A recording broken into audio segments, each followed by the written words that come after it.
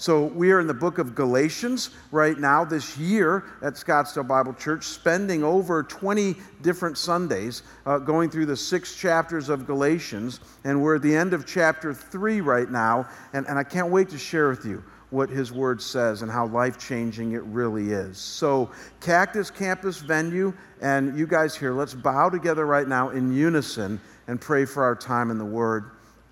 Father, I thank you for your goodness, for your greatness, for your holiness, and for your compassion. Lord, anything that we could ever dream of who you are is found in you, in the Godhead. And Lord, it still amazes me that you've even chosen to reach out to us through your written word to give us intelligent information that we can apply to our lives and how we can know you and follow you this side of heaven. So as we continue on, Lord, in our look right now in Galatians at a rather tough subject for some to hear today, this idea of your law and its purposes in our lives, I pray, God, that you might encourage us. Help us to maybe understand things that we didn't know, and Lord, help us to certainly apply these things to our lives in such a way that it will give us joy and bring you glory. And I pray this in Jesus' name, amen. So I got an email this week in response to my sermon last week, and this particular email was from a wonderful seasoned saint in our church, and I loved his concern and his challenge. He began his email by thanking me for my good ministry here at Scottsdale Bible Church and how he and his wife leave every Sunday morning feeling, and I quote, encouraged, challenged, and well instructed in the Scriptures. Folks, I got to tell you, that's the way you start an email to me. It really is. I mean, if you're going to say something tough, which this brother is in about a minute, that's the way to begin the email.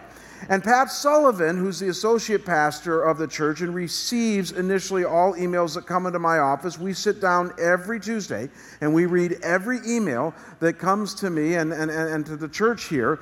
And as we were reading it together, Pat, who has a great sense of humor, said to me after that wonderful compliment, he said, "You do know that a but is coming, right?" And I said, yeah, I kind of sensed that. And not to disappoint, this gentleman went on to say that my sermon last Sunday raised some real concern in his mind. And specifically, his concern was that as I laid out that our salvation before God is by faith alone in Christ alone, apart from any good works or moral effort, he was disturbed that I didn't mention the positive role that good works play once we have come to faith in Christ. He went on to explain that he agrees that we're saved by faith alone in Christ alone, apart from works, but he feared that based on last week's message, people would be misled into thinking that good works don't play a role at all in our walk with God, and particularly in response to our salvation in Christ. And then he signed it for what it's worth, your brother in Christ and his name. It was a wonderful email addressing a great concern, and I'm glad he wrote it. I told Pat that in our response to this gentleman to simply thank him for his email and then say this, wait until this Sunday. Because one of the things that I told you guys when we started this series is that my only job in this series is to follow closely what Galatians does as it guides us paragraph by paragraph through a right understanding of God and our salvation and how to walk with Him. And so I'm not going to insert things parenthetically when I'm preaching if the Word doesn't insert it. But here's the good news, is that I knew this last week when I was talking about faith alone in Christ alone. Because the Scriptures are logical, because God does anticipate our responses, wouldn't you know that the text we're going to look at today addresses my friend's concern? It goes on to address the idea that if we are saved by faith apart from the law, then what's the purpose of the law? I mean, verse 19 couldn't ask it more directly. Look up here on the screen when it says, why then the law? Why then the law? If it can't save us, then why did God give it?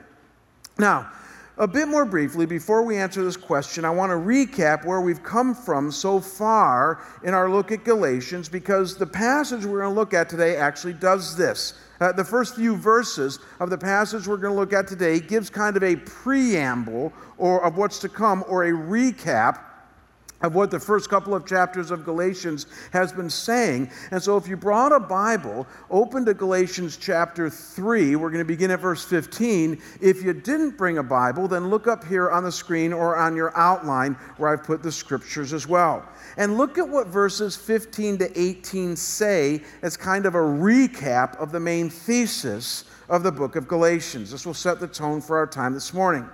It says, to give you a human example, brothers, even with a man-made covenant, no one annuls it or adds to it once it has been ratified. Now the promises were made to Abraham and his offspring. It does not say, and to offsprings, referring to many, but referring to one, and to your offspring, who is Christ. This is what I mean. The law, which came 430 years afterward, does not annul a covenant previously ratified by God, so as to make the promise void. For if the inheritance comes by the law, it no longer comes by promise, but God gave it to Abraham by a promise. Now, I know what some of you are thinking right now. You're thinking, how is that an easy and uncomplicated recap of what Galatians has been saying so far? I mean, you look at the words it uses: promises, covenants, offspring, annulments, ratifications. I mean, it's kind of a complicated passage. Not really. Let me explain. Here's what you need to understand to know what these first few verses are saying here. You just have to understand what a covenant is. You see, in the Old Testament, God made numerous covenants with individuals that then would extend to either the people of the world or the nation Israel. And a covenant, for lack of a better term, was basically a deal that God would make with individuals in the Old Testament, but not a business deal. It would be a deal on how they could know Him and follow Him. So, for instance, God made covenants in the Old Testament with Adam, Noah, Abraham, Moses, David. And two of the most important covenants, if you will, for New Testament purposes are what we call the Abrahamic and the Mosaic covenants, the covenant with Abraham and the covenant with Moses. And the covenant with Abraham basically had two wonderful promises to it from God. The first one is that salvation, how we know God, was going to come through faith and faith alone. That's core to the Abrahamic covenant. It says in Genesis 15:6 that Abraham believed God and it was credited to him as righteousness. Whoa. So it's through belief and faith that we become righteous in God's sight, that we know Him. That's core to the Abrahamic covenant. And then the second promise to Abraham is that all nations would be blessed through him and this covenant. You can read about it later in Genesis 12:3, 18:18, and 22:18, that salvation through faith was going to come to the whole world through Abraham. And sure enough, as we're going to see in a second here, when Christ came in the lineage of Abraham, this is the fulfillment of that covenant. Through faith in Christ, salvation comes to the whole world. So far, so good. But then you'll notice that Galatians 3 says that 430 years later or so, along came Moses, and God made a rather different covenant with him and Israel, this one based on works or law.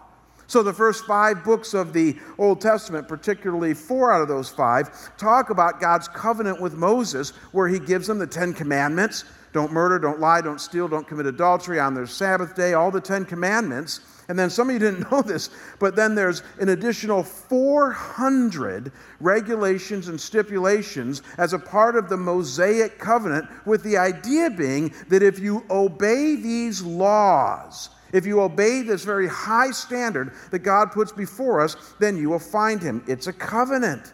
But then the New Testament comes along with the time of Jesus, and the question that they were all wrestling with is, well, then does salvation depend on faith, the Abrahamic covenant, or law, the Mosaic covenant, or some combination of both? And many of the New Testament books are written in light of this dilemma. And so the logic here in Galatians 3, and maybe now you understand, is that the original promise to Abraham of salvation by faith alone is now fulfilled in Jesus, so that salvation can come to all people who believe and trust in Jesus apart from just paltry moral efforts. And this doesn't abrogate or negate the Mosaic covenant. As Jesus said, it fulfills it. It brings it to completion. And as we're going to see a little bit today, even puts part of it to rest. So salvation is indeed by faith alone in Christ alone, apart from works. This is all verses 15 to 18 are recapping and make clear. Now, it's at this point in the discussion, however, that the obvious question comes up to a discerning reader, and verse 19 nails it when it says, well, then why then the law? I mean, think about it. Why then did God make this covenant with Moses? If it's unable to save, if the Mosaic covenant is not really our pathway towards salvation, if it's through faith and faith in Christ, then why did God complicate matters by making this covenant with Moses and giving us the law? Or to put it in a more modern day context, if good works don't save us before God, then what good are they? Why do we do them, and what is their purpose? And these are good questions. And Galatians 3 goes on to answer them. So in our time remaining, three things that the rest of chapter 3 opens up to us in our understanding when it comes to the purposes of God's law or good works in general. And the first thing that it hammers home is that the purpose of God's law is to reveal. Now I'm going to give you three words that begin with R today. This is the first one, to reveal that we sin and need a Savior. That's why God's law exists. It shows us that we sin and need a Savior. So look at how verse 19 goes on to answer its own question. It says, why then the law? Here it is. It was added because of transgressions, until the offspring, meaning Jesus, should come to whom the promise has been made, meaning Abraham and all of us, and was put in place through angels by an intermediary. So the law was given in light of our sin to somehow reveal that we sin and fall short. But then the question becomes, well, how? How does that work? Well, look at verses 21 to 23. It tells us. It says, is the law then contrary to the promises of God? Certainly not. For if a law had been given that could give life, then righteousness would indeed be by the law. But the Scripture, meaning the Old Testament law, imprisoned everything under sin, so that the promise by faith in Jesus Christ might be given to those who believe. Now, before faith came, we were held captive under the law, imprisoned until the coming faith would be revealed. Now we're getting somewhere, folks. Obviously contained here, and you don't want to miss this because this is key to understanding this first purpose of the law, is an image, a word picture given to us to help us understand this first purpose of the law. And you will notice in this image that there are three players in the drama: a judge, a jailer, and prisoners. The judge is God's law, the prisoners are humankind, and the jailer is our sin or our fallenness. And so the way it works is this: that God puts before us His holy standard of right and wrong. He puts it before all of humanity, the law, things like the Ten Commandments and all the other moral imperatives of the Old Testament. But because you and I are sinful and fallen, and because we're not able to follow through perfectly in our obedience to God's law, can you own that today? I can, and I've been at this now for 30 years. Because we fail at keeping His standards, we literally become entrapped, imprisoned, stuck in our own frailty and ability to live up to God's standards. I haven't met a human being yet who hasn't at some point in their life experienced this, experienced getting stuck in your own humanity, in your own fallenness, and realizing, whether it's in your marriage or with your kids or at work or in your own personal morality, that you just fall short. And God says that's exactly the way it's supposed to work. You're imprisoned by your own sin, and through that process, you realize that you need a Savior, you need forgiveness, you need God, and you need His mercy. So in this way, please see, God's law helps us realize our moral deficiencies when we fail to keep His law. And it points us to our need for a Savior and for Jesus. So God's law judges us. We all fall short. Our sin imprisons us. We realize we can't do it in our own strength. But then Christ frees us as we realize that He is the one who can forgive us of our sin. So the first purpose of the law is clear: to reveal that we fall short and point us to the only one who can save us, namely Jesus and his death on a cross for our sins. And though there are obviously many implications of this first purpose of God's law, as I was sitting in my home office this week putting together this message, the one thing that came to me that I think is so appropriate for Scottsdale Bible Church and for Cactus and for our venue is simply this. We need to recognize once again that it is a good thing when someone gets frustrated while trying to earn his or her salvation through human effort. In other words, it's a good thing when somebody feels conviction before God over the bad things that they do. And you and I need to stop trying to protect those around us from feeling guilty for the things that they do wrong. We need to stop trying to play the Holy Spirit, stop trying to soft pedal what God might be trying to do in other people's lives through helping them feel guilt, feel shame, even feel frustration as this first purpose of the law works in and through their lives. I mean, I'm right there with some of my close family members right now. Not you, sweetheart, some of the other ones. I'm right there. And that's as I see family members do particular things that I know are going to be hurtful to them. I want to go in and rescue them. And God and my wife says to me, don't do that. Because you see that they need to learn on their own. And more importantly, they need to do business with God because he's going to do his revealing work in and through their frustration. Do you see how this works? And so we got to get our hands off this and allow God to be God. You know, as I think autobiographically about my own life, I will never forget as long as I live the very first time as a young guy I experienced this in my own walk with God. I was 17 years old. I hadn't come to faith in Christ yet, but I was in what you might call heavy seeking mode. I was a junior in high school. I'd never really dabbled much in church, but I was very thirsty about spiritual things. And so even in all of my, not knowing much and kind of living my own life, I was going to a Christian meeting every week put on by an organization called Youth for Christ or Campus Life, in which we would have fun and do Bible studies and learn a bit about Jesus. But at the same time as I was doing that, I went to high school in a very small town in Ohio. I was also doing the small town secular Ohio thing, and that was I was partying hardy every weekend, kind of living this very duplicitous life as I was seeking spirituality through Jesus on one hand, but then living a very rebellious life on the other. Some of you can relate.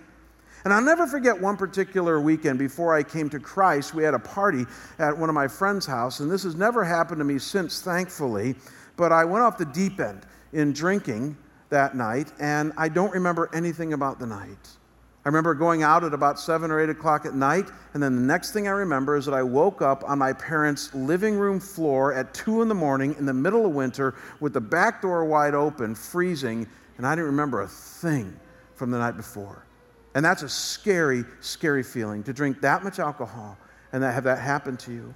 I went to bed and I didn't sleep much. I woke up the next day, Sunday. I wasn't going to church yet, and so I kind of muddled through the day and just sort of felt sick all day. And Monday I went to school, and because this was a small town in Ohio, I was the talk of the school that day.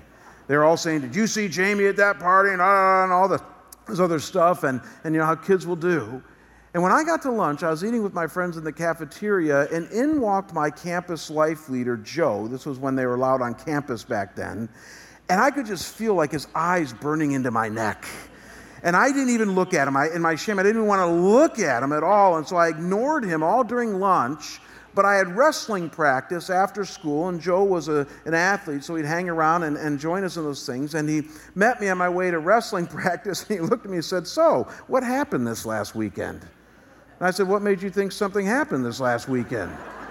He said, "Well, when I walked into the cafeteria, every eye looked at me, and then every eye looked at you, and I knew something was up."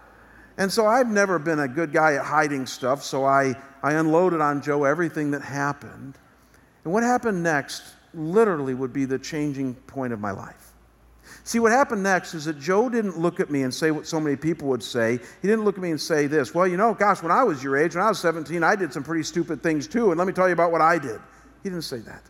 And he didn't say, well, you know what you did is really dumb, but a lot of 17-year-olds do that, and let me help you never to do that again, da-da-da-da. He didn't say that. He asked me one question and one question only that would forever change my life. He said, Jamie, I just got to know, how do you feel about what you did before the Lord? See, I didn't know the Lord yet, but I knew His law. I'm no dope. I know right from wrong. I know from my own conscience that Romans 1 says, is God's law written on me, that what I did was not God's will for my life. I knew that that wasn't good, that that wasn't right. So I looked at Joe and I said, how do I feel before the Lord? I feel cruddy. I feel bad. I feel shameful. I feel guilty. I feel in trouble. And then he looked at me and he said, precisely. And that's what I've been trying to help you see, Jamie, because Jesus wants to forgive you. Jesus comes along and wants to help you. Jesus is the one who gets what you're going through and is the only one who can save you from the future you have apart from Him. I didn't accept Christ that night. I remember going home after wrestling practice and just thinking about all that and processing it, but the Holy Spirit was so working on me. 3 months later, I received Christ as my Savior and Lord. And I marked that night, that day, as a turning point for me. See, what Joe did was brilliant. He wasn't going to try to get in the way of what God was doing. He wasn't going to try to rescue me with some Dr. Phil advice or something like that. He was going to allow God to be God and His Spirit to work on me and for God's law to do its revealing purpose. And so I love how John Stott says it. Look up here on the screen. Stott was a great Anglican pastor of the last century. And in his commentary on Romans, this is good stuff, he says this: the purpose of the law was to lift the lid off man's respectability and disclose what he is really underneath, namely sinful, rebellious, guilty, under the judgment of God, and helpless to save himself. And the law must still be allowed to do its God-given duty today. He says one of the great faults of the contemporary church is the tendency to soft-pedal sin and judgment. We must never bypass the law and come straight to the gospel. To do so is to contradict God, the plan of God in biblical history. No man has ever appreciated the gospel until the law has first revealed Him to himself. It is only against the inky blackness of the night sky that stars begin to appear, and it is only against the dark background of sin and judgment that the gospel shines forth. Folks, I have experienced this in my life, and it was life-changing. And many of you have experienced this as well. And we need to allow this to occur, as painful and frustrating as it might be, in the lives of those around us. Don't ever shy away from this idea of God's law doing its revealing work just because it's not vogue in society today.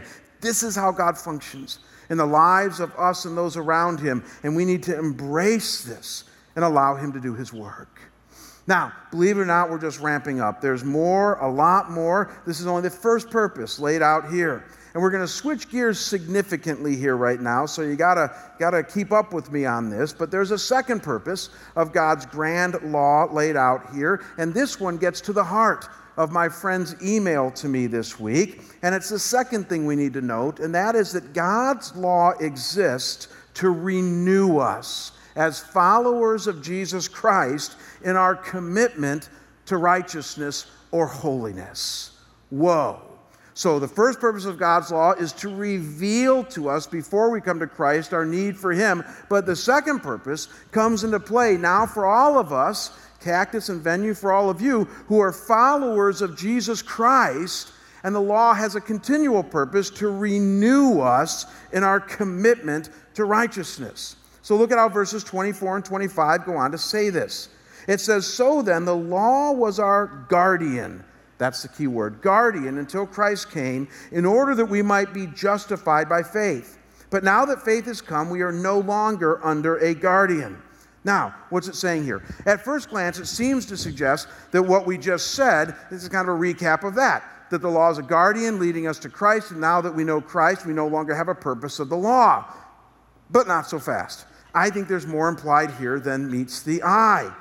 So First, focus on that word guardian, because it's a pregnant word, and let me show you what it means. This word guardian is a combination of two Greek words. It's one Greek word, pedagogos, and it comes from the Greek word paidia, which means child, and ago, which means to lead. And so when you put this word together, this is cool, it literally means a child leader, or somebody who leads a child.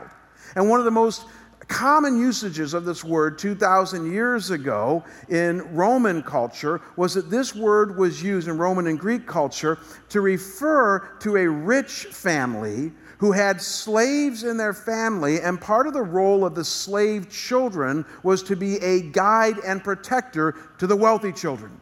So the slave children would walk them to class. They would protect them on their way. They would help them with their schoolwork. They would show them the ways of the world. Literally to be a guardian for this rich kid until he or she was to reach adulthood. And so obviously in the context here in Galatians, it's saying that the law is our guardian. It's our tutor. It's a schoolmaster to lead us through infancy until we come to a knowledge of Christ. As we've already noted, revealing to us our need to stop trying to please God through our moral efforts and to come to faith in Christ. But I would suggest to you that the imagery does not stop there. I want you to listen to what Tim Keller, author and pastor of Redeemer Presbyterian Church in Manhattan, says about this word and this idea found here. This is really good stuff. Look up here on the screen. He says, but let's draw out the analogy. Is it the design of child rearing that when a child grows to maturity, he or she then casts off all the values of the parent or guardian and lives in a totally different way? No. If all goes well, the adult child is no longer coerced into obedience as before, but now has internalized the basic values and lives in a similar manner now because he or she wants to. So Galatians is indicating not that we no longer have any relation to the values of God's law, but that we no longer view it as a system of salvation.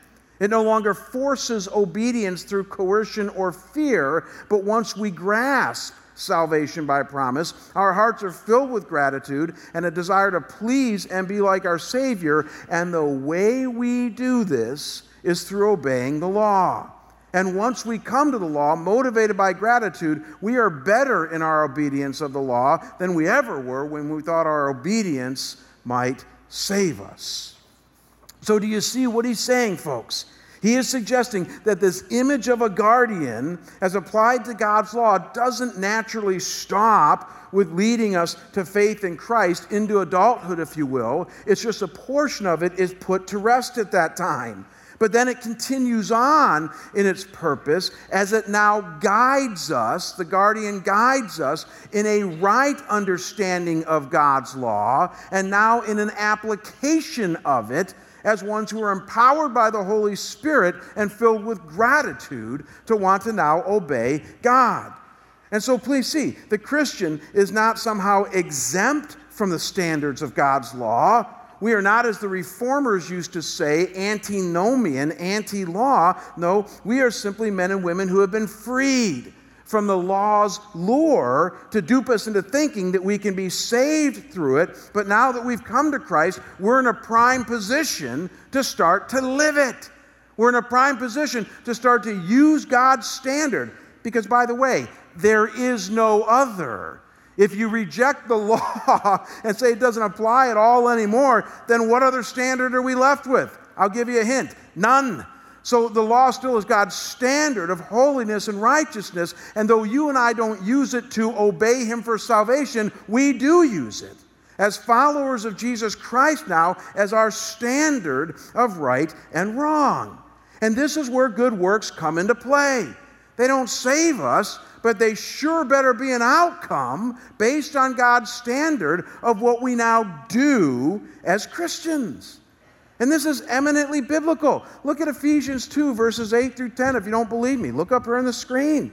It couldn't be more clear. It says, "For by grace you have been saved through faith, this not of your own doing. It is the gift of God, not as a result of works, so that no one may boast." That's it. We are saved by faith, and faith alone in Christ and Christ alone. But look at what verse 10 says. For we are his workmanship, created in Christ Jesus for, say it with me, good works, which God prepared beforehand that we should walk in them.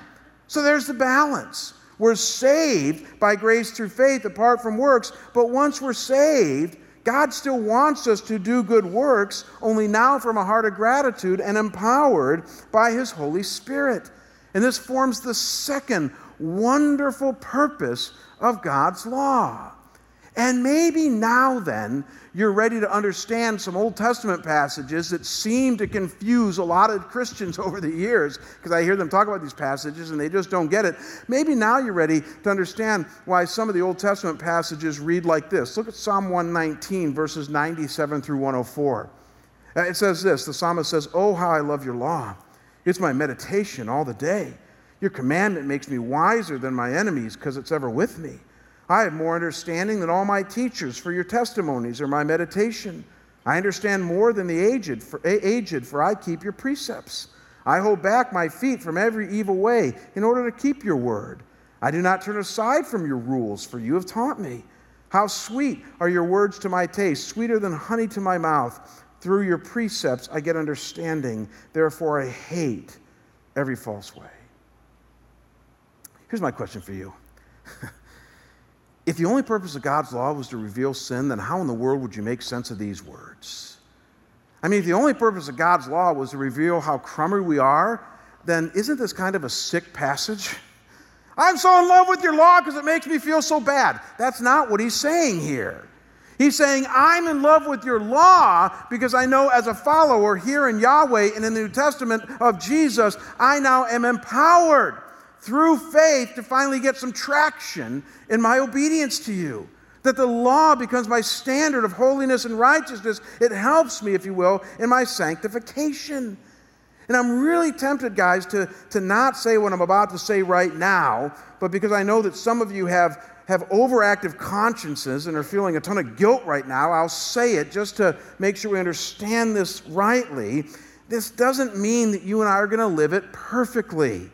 And it doesn't mean that we need to have a more holier-than-thou attitude with those around us. Not at all. Need I say we're still fallen. We still battle sin and setbacks. There's a lot of grace here. Christ has forgiven us and understands that we have feet of clay, as the Scriptures say. So there's lots of room for humility, patience, perseverance, and compassion. God gets all of that. But that notwithstanding, here's the point of the second purpose of the law. Righteousness matters. It matters for you and me when an onlooking world looks at us and needs to say, does Jesus Christ change you? The answer from us should be, of course. Look at my life. It's an open book. I used to get so drunk that I didn't even remember what I did. No longer. I used to look at images that I knew were wrong and shameful. No longer. I used to lose it in my anger with those around me to the point that they are alienated from me. No longer. In other words, you and I are to grow in righteousness. And the reason that this is so important is because I'm telling you as a pastor, I don't ever hear anybody say it this overtly, but I hear Christians have this mindset all the time, and so do you. And that is, well, Christ forgives me, so I guess it's okay. We hear that all the time, right?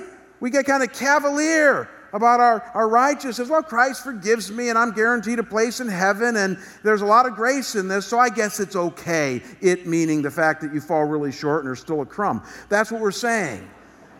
And I thought about this last night. I thought, we need to change our tune. Here should be our tune based on this teaching. Christ forgives me, so I'm not going to hell, but it's not okay. That's really the mindset you need to have, because that's good theology. He does forgive you. And there's nothing you can do to change that if you're in Christ. You are guaranteed a place in heaven. He forgives you. But guess what? The fact that we do things that are not in congruity with, or that are incongruous to His holiness is not okay.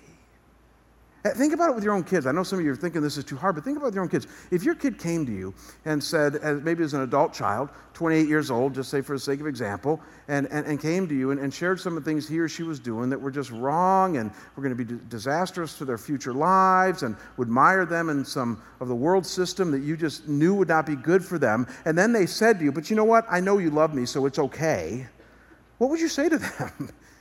As a good parent, you'd say this. You'd say, well, guess what? You got the first part right. I do love you. And there's nothing you can do to ever change that. And there's nothing you can do that would ever make me kick you out of my family. You're secure that way. But I got news for you. It's not okay. Because what you're about to do is going to ruin your life. It's not in line with your family values. It's not how we raised you. So don't kid yourself into thinking it's okay. And God says the same thing to us. He loves you so much that he says, yeah, I've forgiven you. But I like how Randy Stonehill said it years ago in one of his songs. He said, grace is not a place for you to wipe your feet. Grace is not a place for you and I to get sloppy. Grace is designed to free us up so that we can now live for God and not to ourselves. And God's law helps us understand that and helps us understand what righteousness is. So track the progression this morning. We're just about done here. We're running out of time fast. God's law is designed to reveal sin and our need for a Savior. We're judged and imprisoned by it, but we're released by Christ. It's so cool. God's law further renews us as followers of Jesus Christ in our commitment to righteousness and to holiness. The guardian, who's no longer a guardian to reveal, is now a guardian who guides us in our right application of God's law and obedience. And though we're pretty much out of time, let me share with you the third purpose of the law, hinted to here, affirmed in other scriptures, that's really for another sermon, but we need to see this one. And that is that the third purpose of God's law is to restrain all humanity from going off the deep end in their behavior. It's a guardian motif once again. Here's the logic behind this.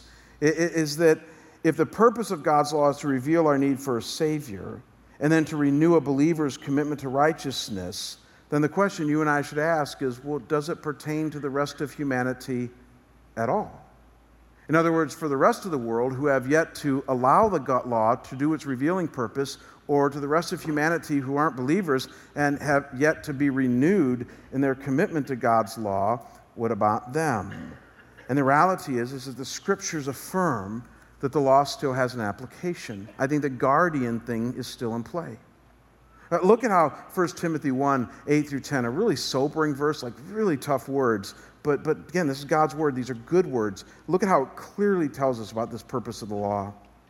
It says, now we know that the law is good if one uses it lawfully, understanding this, that the law is not laid down for the just, but for the lawless and disobedient, for the ungodly and sinners, for the unholy and profane, for those who strike their fathers and mothers, for murderers, the sexually immoral, men who practice homosexuality, enslavers, liars, perjurers, and whatever else is contrary to sound doctrine.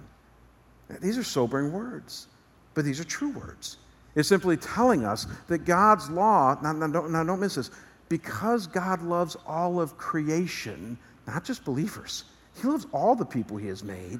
His law is still operative in their lives even before they've come to Christ.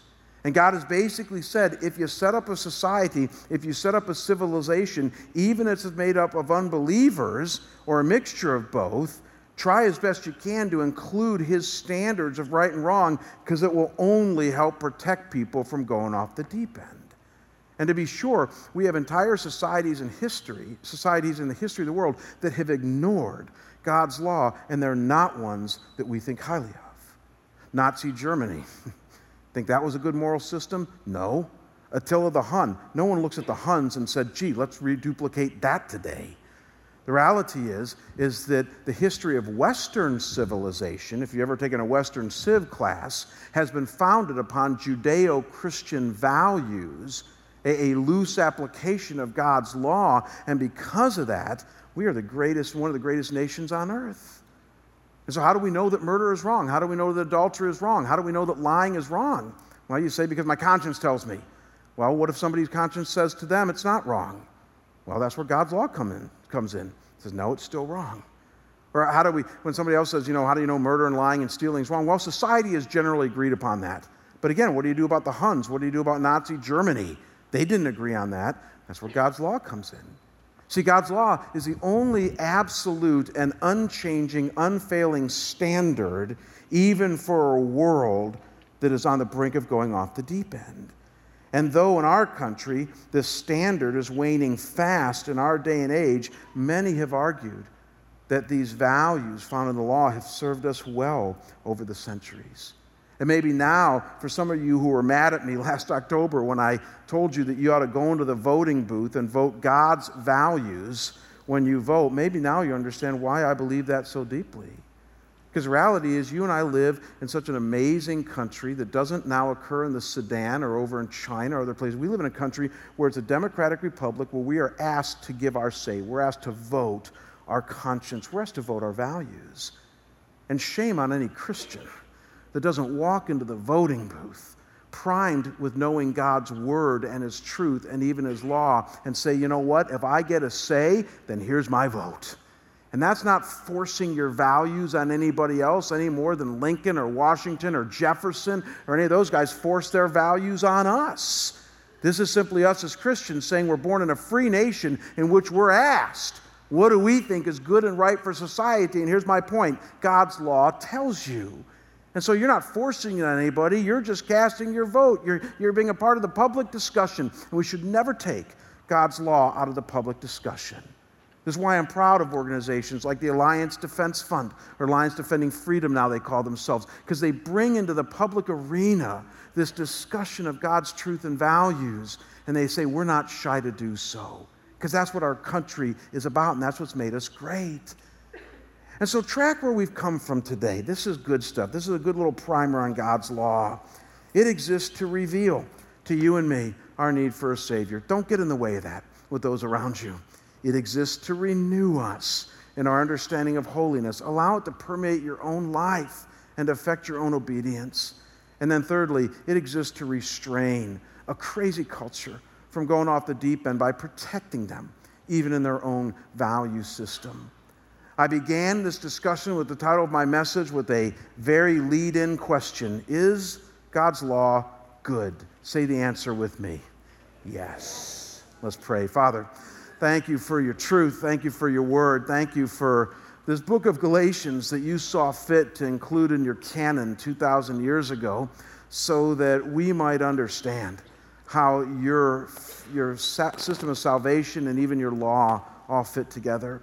And Lord, I know that some of the stuff we've talked about here today might be new or even a challenge to some of us. So God, as ones who don't mind chewing on the meat of your word, may we chew on this week, may we talk about it, ask questions, and Lord, get to the point of peace with your truth as it comes to our lives. God, thank you that you love us. Thank you that your grace and your faith are continually operating in our lives, and that as the hound of heaven, you're constantly chasing after each one of us here today. May that be our hope.